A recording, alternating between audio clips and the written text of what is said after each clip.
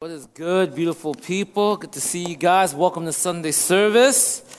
My name is Tony. You guys can call me PT. I'm pastor here. I'm very happy today. I'm going to tell you why I'm so happy today. I saw a youth group kid. His name is Thomas, little boy, right? Age's little brother. And he was wearing baggy pants and a baggy shirt. And his hair was split down the middle. And you know what I said? I said, it's back. I've waited 25 years for this. My style is back, right? So I'm very happy. I'm going to bust out my my wardrobe. We're going to bring it back, guys, right? All you guys with your baggy pants and your overalls. Let's do a 90s theme day here at TLC. Hey, I'm glad you guys are here. I'm glad to be here to have a good word for you. I don't know where you've coming from. I don't know where you're at. But I know that God's word is exactly what you need this morning. So we are going through a series called The Transformative Power of Jesus. The Transformative Power of Jesus. And this series was a continuation off of last series, which was this series on the life of a disciple. What does it mean to be a disciple of Jesus? And we wanted to kind of add on to this, because if this is the life of a disciple of Jesus, then what should result in a life like this is a life of transformation. We really believe that God wants to transform your life. Not just transform your physical conditions or circumstances, but we really believe that God wants to shape your character, shape your temperament, to really transform you from the inside out, to change your inclination, to give you to show you what is valuable, to open your eyes, to see something bigger than what you've been chasing after your whole life. And the series is really developed for that purpose, right? And so far, what we've seen in the book of Matthew, Matthew is one of Jesus' disciples. He's writing to an audience of Jewish people, okay, who he's trying to convince that Jesus is the Messiah. Jesus is the Savior you've been waiting for. Jesus is God.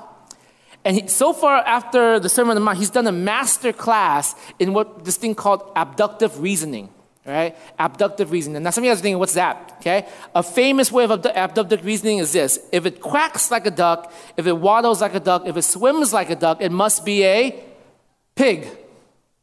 Right? You're like, what? Exactly, right? That's exactly what Jesus was feeling as we culminate into this portion of this letter here, this narrative.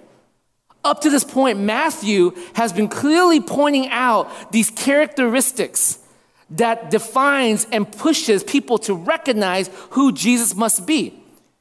Jesus went off and he healed physically 3 groups of people. He healed a leper. He went off and he healed a centurion slave. He went off and he healed Peter's mother-in-law and a bunch of other people.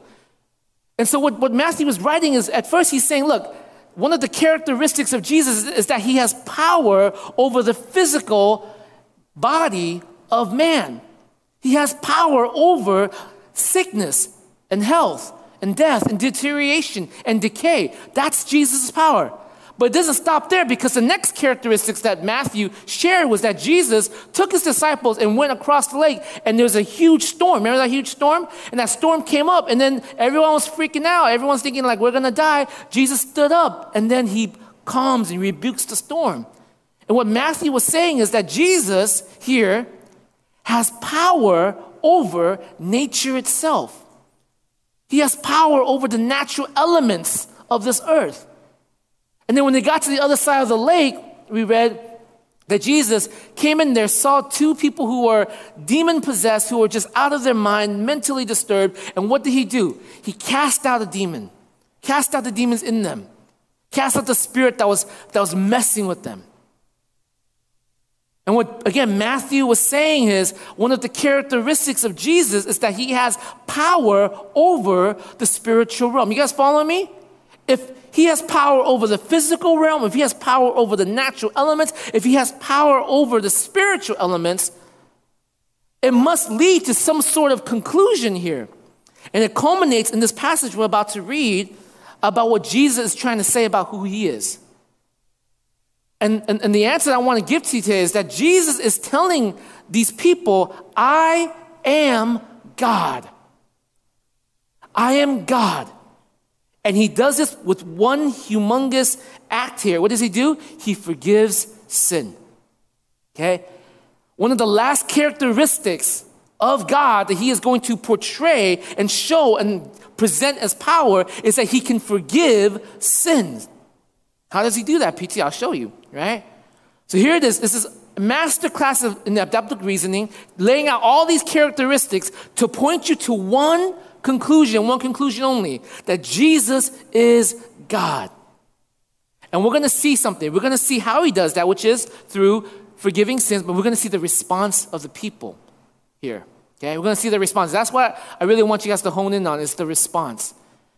And to take that home with us. So open your Bibles to Matthew chapter 9. We're going to read from verse 1 to 8.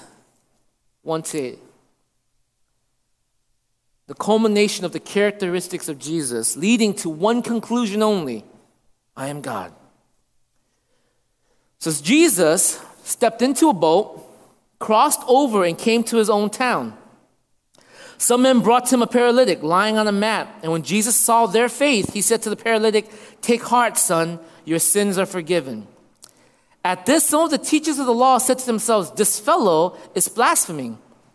Knowing their thoughts, Jesus said, "Why do you entertain evil thoughts in your hearts? Which is easier to say, 'Your sins are forgiven,' or to say, 'Get up and walk'?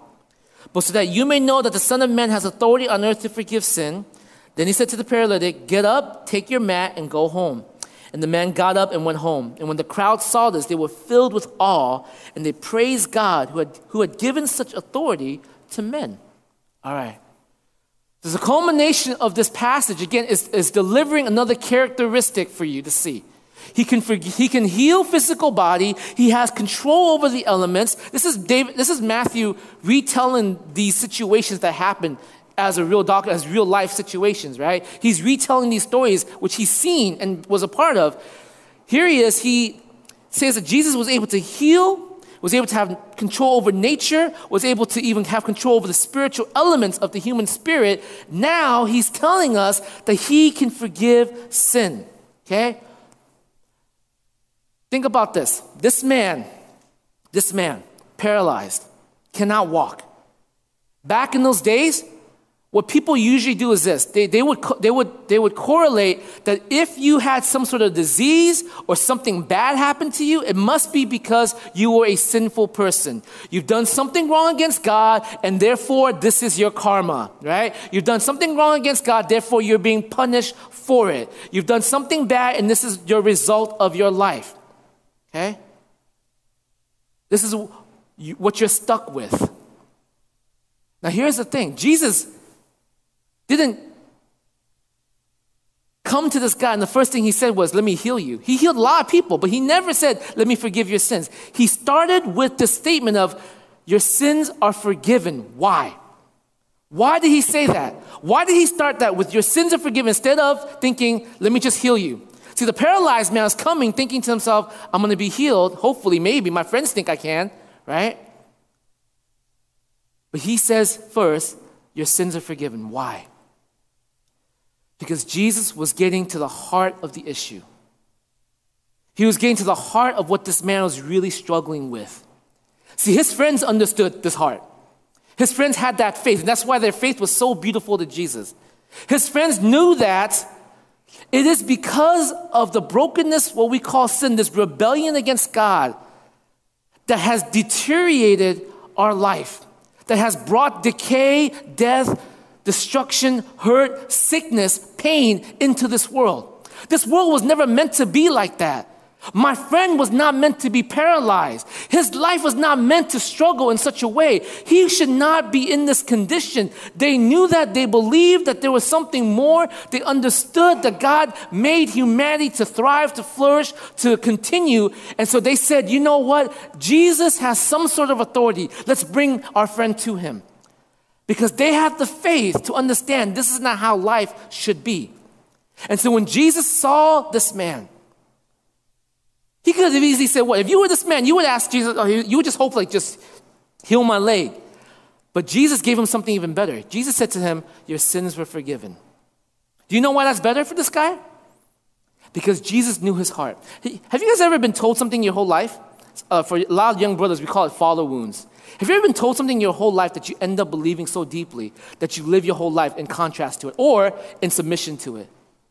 You know what I'm talking about? If you've been told that you are worthless your whole life, you would do everything possible to fight against that. Or you truly believe it. And every time a situation that comes into your life that makes you feel like you're worthless, right? It triggers all these emotions again. It triggers all your reactions again. It makes you go and fight for more things. Make you go and become a little bit more of a punk. It makes you go and be more ambitious. You're just trying to say, you're just trying to prove that I'm not worthless. Or if you've been told you were ugly, or you end up believing that you're ugly. Someone told you that enough times in your life, and you actually believe it.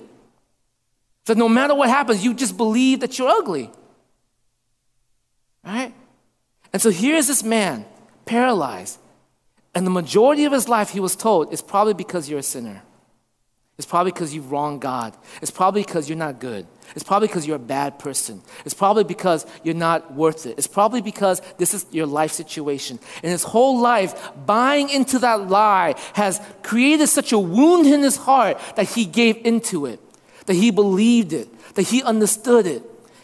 And so the moment Jesus saw him, Jesus didn't go straight into, I'm going to heal you. Jesus spoke to his deepest heart need, which is what? Let me affirm you. Your sins are forgiven. If you feel worthless and valueless and someone that you deem as really awesome comes to you and tells you you're awesome, you're worthy, what does that do to you? If you deem yourself as ugly, as incompetent, as foolish, and someone comes to you and tells you you're beautiful, you're great, you're wonderful, you're capable, what does that do to you? It transforms you. It changes you.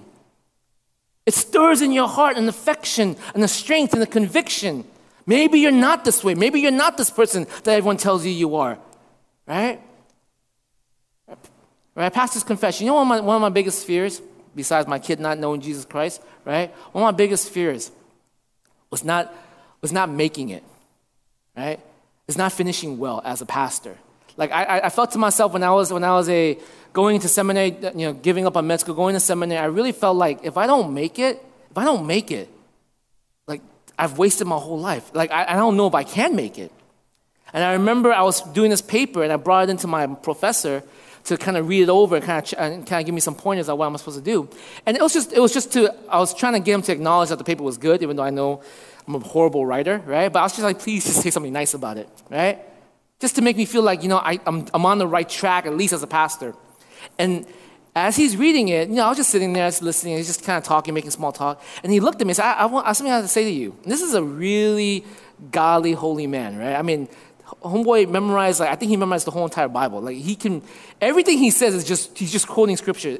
And he doesn't even have it on his thing. We during one of his lessons, I remember he was just constantly quoting scripture. We thought maybe he's reading it from his thing, right? So after class, I walked up, I was like, there was nothing on the podium. It was just a blank piece of paper. I was like, dude, where are you quoting all this Bible from, right? It's from his head. But anyways, he's a really godly man. I really respected this guy. And he said, Tony, I have something to say to you. I said, what? You're going to finish well. I just wanted to tell you that. You're going to finish well. And he says, this class? I'm going to get an A in this class? He's like, no. You're going to finish well in your pursuit to follow Jesus Christ as a pastor. And I was like, how'd you know that, right? How'd you know that was my main fear being in seminary? He said, I just had a word. I just wanted to share that with you. See, his whole life, this paralyzed man bought into the lie that he was a nobody, that he was not good enough. That's why he's being punished for his sin. And Jesus comes in and he hits the root of the issue. Jesus comes in. He doesn't just deal with the outside, because that's sometimes what I think some of you guys think Jesus is. He's just here to fix your circumstances. You think that Jesus is here just to fix what's going on around you. My job is not great, God. Give me a better job. My marriage is not great, God. Fix my wife. Fix my husband. My children aren't awesome. Fix my children. We're thinking that God is there to fix your personal circumstances. I can't afford this car, God. Help me get a better job. Help me get some more money, right? I need to blah, blah, blah. Fill in the blank. And you think that Jesus is there to provide for those things for you. But Jesus is saying, no, no, no. I'm here to deal with the deeper, more rooted issue. And the deeper, more rooted issue is that there's a situation in your heart called sin that you have not dealt with.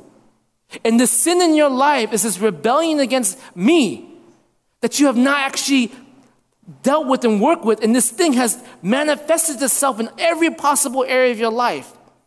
You're chasing after your finances, sex, money, power, drug, whatever it is. You're chasing after these things for your worth, for your value, for your glory, for your purpose. And I'm telling you, those things are going to kill you.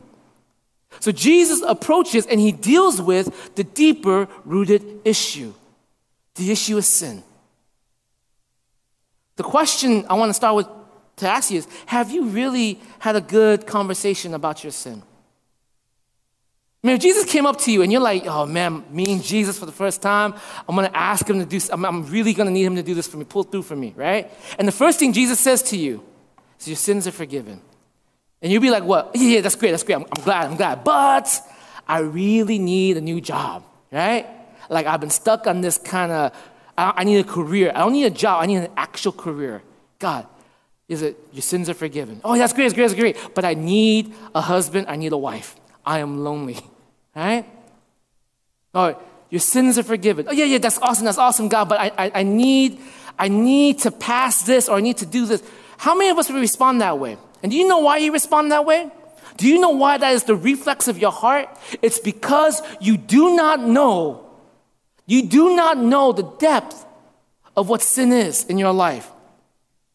We don't know sin like a fish don't know it's wet, right?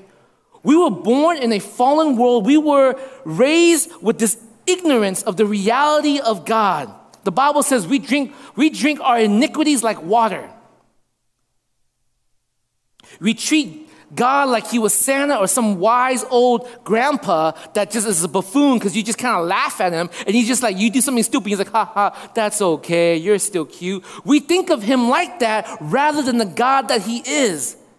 We don't understand that he is Lord of Lords, King of Kings. We talk about how in our society, we talk about how man sins against man, how culture sins against culture, how racism against racism. We're upset about that. Heck, we're even upset about how we sin against nature, how we're doing everything to pollute our climate, mess things up around us, right? But we don't realize that sin is ultimately our rebellion against God. It's our saying, my will be done, not your will be done, God. I know what's best. You don't know what's best. I can control what I think is right. Your idea of right and wrong, that's too archaic. That's too old school. Why is sin so terrible? Because it's committed against God. Why is it that we don't tremble at the idea? It's because we don't know what that means. And why don't we know what that means? It's because we don't know who God is. Do you realize that when God made the heavens, he placed the stars in their fixed position and he tells them to shine and they sing for him? Do you know that when he made creation, he tells the planet the rhythm and the flow of which they are to go and they worship him? Do you know that he makes mountains high, valley low? He tells the ocean to go no further and they obey him. But did you know that when he speaks to you and he calls you his creation, his highest of his creation, and he tells you to obey, you scream no. You scream, I know better. I am in control. I have. And you close your ears like a child throwing a tantrum, not listening to the words of the one who has made all things. We were born with the inheritance and the legacy of sin. You don't need to teach this. You guys realize that? I don't need to teach sin to my child. My child knows it naturally. The other day, I'll tell you this story. The other day, I buy Enoch cookies when I pick them up all the time, right?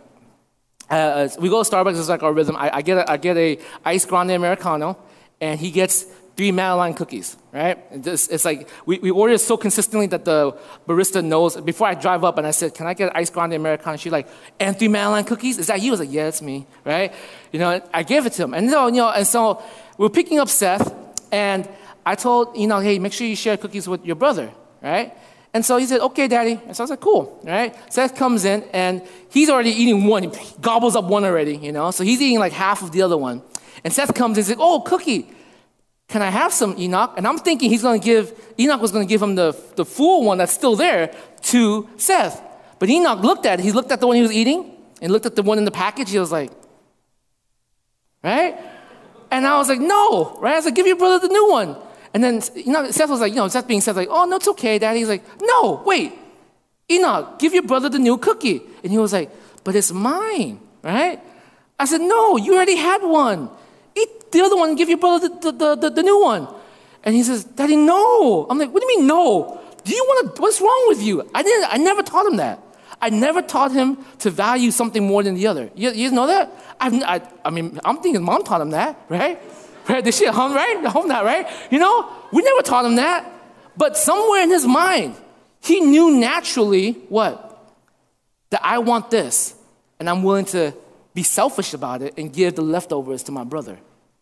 That's a natural thing, right? Now imagine 10 years of that without discipline and without training. What monster that would become, right? How that culminates more.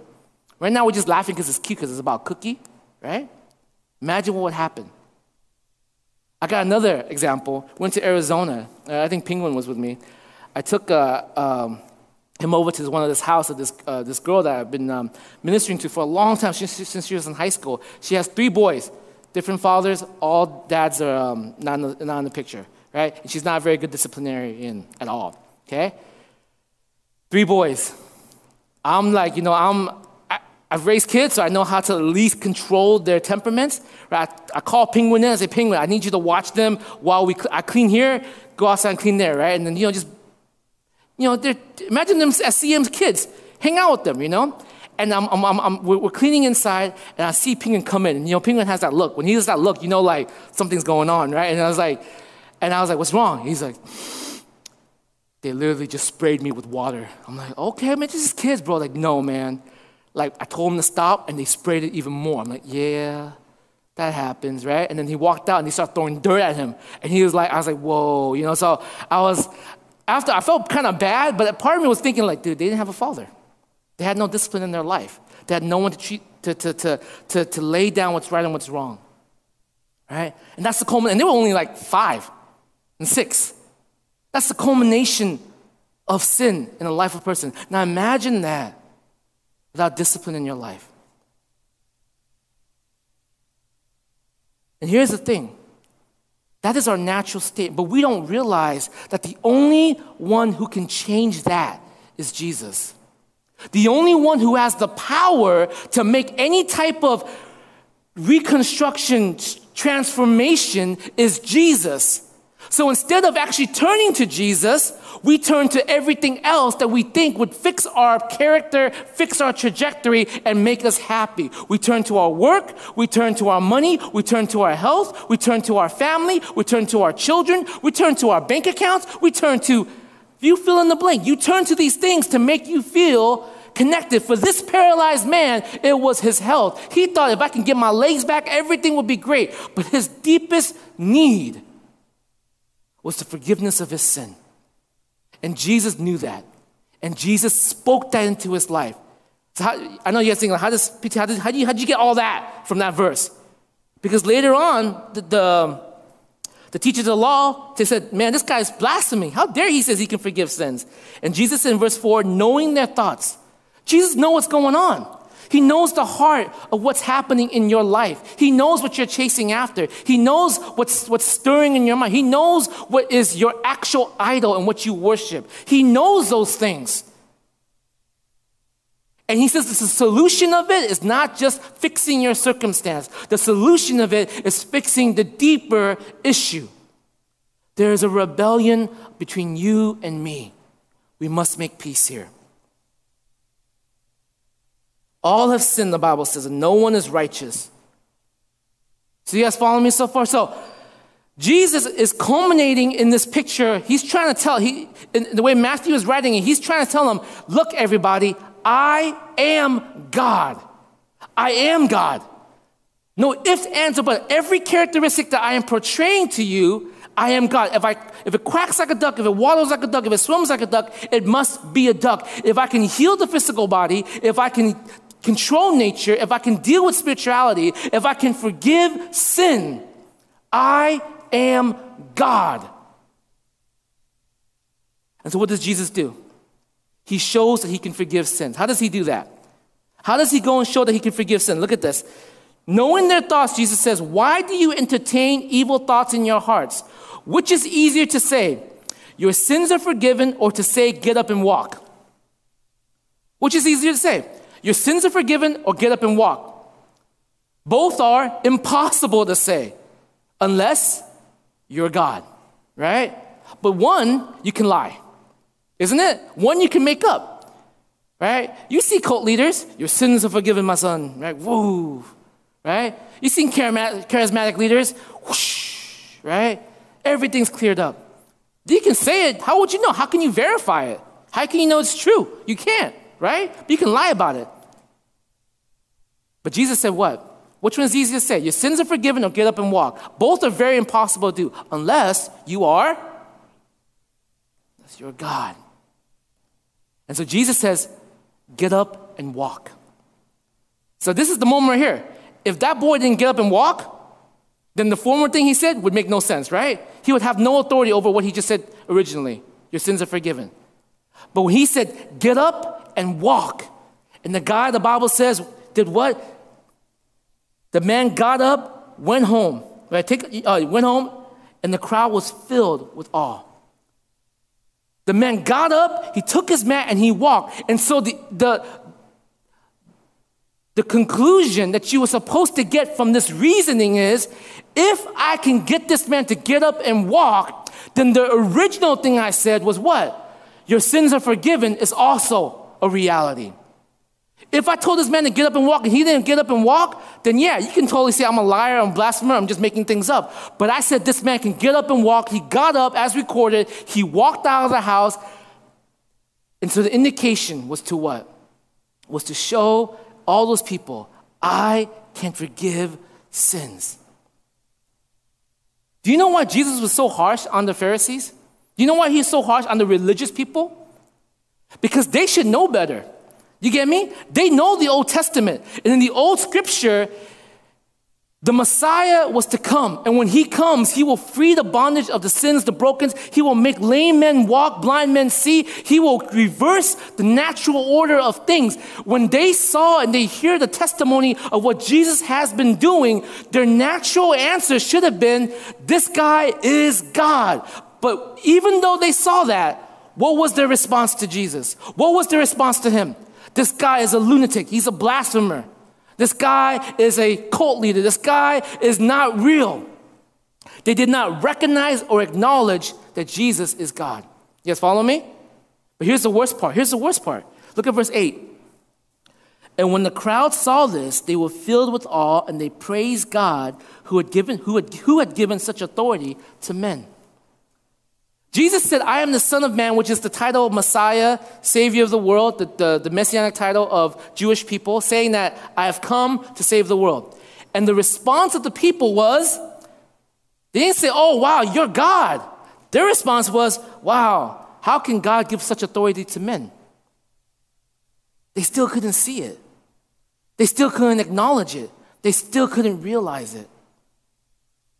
The culmination of this passage is one conclusion. The conclusion is this.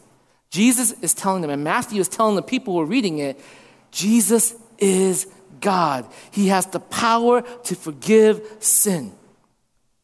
He has the power to heal the human body. He has the power over the natural elements of this world. He has the power over the spiritual elements of this world. The only thing left he has to prove is what? I have the power over death itself. That's the last thing he has to prove, right? And did he do that? Yes, he did. On the cross. On the cross, his resurrection, he died and he came back. And that was the final, basically, nail in the coffin saying, if you don't get it by now, if you don't accept this by now, if you don't see this by now, you're not going to get it. I am who I say I am. I am God. So here's the question for you. If Jesus is God, how are you going to respond? For all of us who are in the church a long time, who knows the word, who kind of read it, Sunday school, youth group, who knows this, how are you going to respond? Because there's only two possible ways to respond here. One, you totally reject him, which is integrity, by the way. At least you know it and you choose to reject. That is intellectual integrity at its best. Or two, you bow down, you worship, and you bend your will to him. There's only two ways to respond. But most of the time, we do this lip service in community and churches. We acknowledge with our lips that God is God, but in our hearts, he is not there. In our hearts, we do not bend our will to him. We give lip service to who he is, but our heart worship is to something else. My question to you today is very simple. If Jesus is God, are you going to respond like the Pharisees and not acknowledge the reality of it? Are you going to respond like the people and not understand what you're looking at? If Jesus is God, how are you going to respond? How are you going to acknowledge that he is God of your life? Husbands, most of you guys, I married you, right? Remember what I said in the marriage counseling? There's three things as a husband you're supposed to do for your wife to honor God, to bring flourishing, to carry out your role. Are you a man who is loving your wife without condition? Are you someone who's providing not just money, but energy and time? Don't think just because you work 12 hours a week and you bring home a huge paycheck that your wife feels loved because of that. It could be she just needs your time and your energy. Brothers, are you someone who's creating a spiritual atmosphere in your home? Right? When people walk into your home, do they know that this place is a place that honors God, that centers God first? Does your wife and your children recognize that in their life? They don't have to be, I'm not talking about perfection. I'm not talking about you guys sitting around a campfire and sing Kumbaya every single night, right? But I'm talking to the natural rhythm of your life. Does it give God the credence that he deserves? Because how do you honor God? How do you recognize God as God? That you carry out the role he has given to you to carry out. You say, God, if this is your will for me, then I will bend my will to you. If this is your will for me as a husband, then I will bend my will to you as a man. How about you singles, right? Looking for a job, in your career, in your path, right? If God is God, how are you acknowledging God in that journey of your life? Is your main aim still just about getting that amazing check at the end of the month? Or is there a purpose to say, God, why did you place me here? What good am I supposed to be doing here? What need am I fulfilling? How am I living it out where your glory and your presence and your name is known? Maybe sometimes God wants you to take a lower paying job so that you would actually fulfill more purpose, do more good for the world around you, for your neighbors, your community, than simply just seeking for your own personal happiness. How are you guys doing? Dating couples in your relationships. Are you bending your will to God's will when it comes to your relationship? Are you doing your best so that your love abounds more and more, so that you may be able to discern knowledge and depth of insight, knowing what is best to do in your relationship, rather than just going through the motion of it? How? Listen, church. Jesus is simply saying this: I am God. The scripture is pointing to these characteristics. If it walks like a duck, if it quacks like a duck, if it waddles like a duck, it must be a duck. If he has power over the physical, if he has power over the spiritual, if he has power over nature, if he has power over sin, then this person is God. How are you responding to him? How are you responding to him?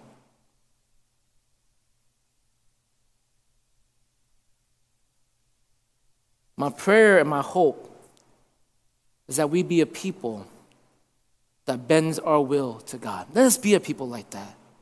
Let us be a community. Let us be a body. Let's be brothers and sisters who, instead of crying out always, my will be done, but that we would seek to say, God, your will be done. That we would encourage each other to seek for God's heart before we seek for our personal happiness. Of course you want them to be happy, but sometimes your personal happiness, what you think is personal happiness, is always fleeting and short. That's why we need community to help speak those truths into our lives. You want it so badly. It fits so right. You even would bring Jesus into it. That's fine. You can bring Jesus into it, but the question is Jesus really there? Let us be a community, right, that seeks to not serve ourselves, but to serve God and to serve his people. Not a self-seeking community, but a community that is selfless. Not for any accolades or value or worth because I help people, but simply because you know what? You know your worth already. Your worth is not how big your bank account is. Your worth is not how great your job is. Your worth is not how wonderful your marriage is. Your worth is not how many kids you have. Your worth is not what kind of clothes you wear. Your worth and your identity is because Jesus has died for you. And he has called you his son, his daughter.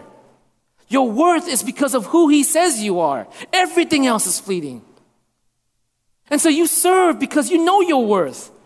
You give because you know your worth already. You work in a maybe piss poor job because you know your worth. But you know that you're there to do good and you can do good. Do you know your worth? Do you know who Jesus is? Because the Pharisees didn't. And they're the one who study scripture all the time.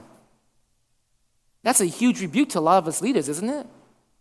We talk about how much we know Jesus, and yet he shows up and we do not bend our will and acknowledge his reign. The people didn't know Jesus, even though they saw real lives change before them. Do you know why we share testimonies all the time? So that you can see how God actually changes people's lives. And upon seeing that, you're like, wow, who is God?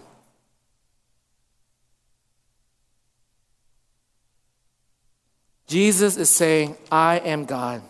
I have the power over sin and death. I have the power over the physical and natural realms and the spiritual realm. I am the one who has power over all of it. Acknowledge me as God. Church, let's be that church. Let's not give lip service to our Father. Let's not give lip service to our King. But let's bend our will to his, even if it's hard for us. Let's pray.